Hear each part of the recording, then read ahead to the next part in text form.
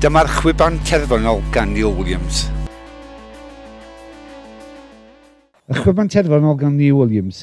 Nofred dda bawb a chroeso yn ôl i Stoke Caerhart lle mae Wrecsam yn chwarae yn erbyn Sutton United. Gêm gyfartal ar dydd Sadwrn yn erbyn Bradford City oedd pwynt da i'r cochion. Dyla'r cochion ennill y 3 pwynt heno efo Sutton ar waelod y tabl, ond mi fydd i gêm galed heno. Y sgôr terfynol oedd Wrecsam 2, Sutton 1.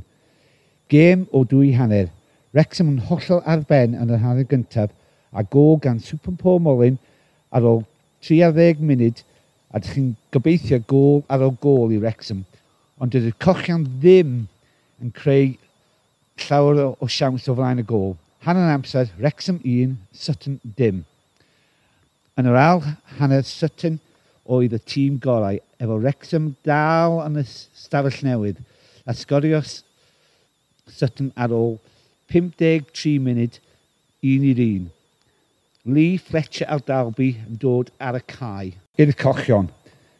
Ac y gêm yn newid, a Wrecsam ar ben, cornel ar ôl cornel, ac yn o'r 89 munud, Lee yn rhoi y cochion ar y blaen unwaith eto o fe gol wych. 6 munud ychwanegol a Wrecsam yn trio cloi y gêm allan, ac y cefnogwyr yn chwibanu am y chwiban terfynol. Dydd Sadwrn dyn ni ffwrdd unwaith eto efo gêm galed unwaith eto yn erbyn Notts County. Y sgôr terfynol oedd Wrecsam 2, Sutton 1, Neil Williams. Dyma'r chwiban terfynol gan Neil Williams.